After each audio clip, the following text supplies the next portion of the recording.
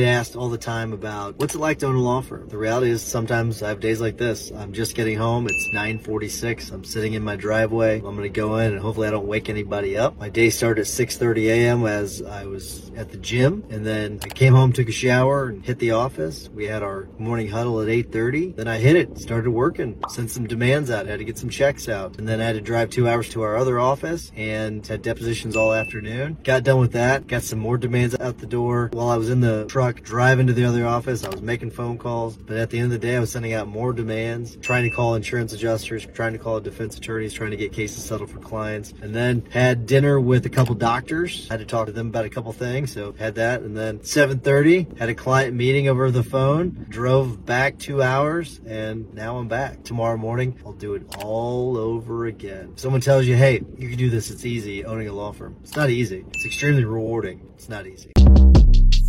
Shortcast Club.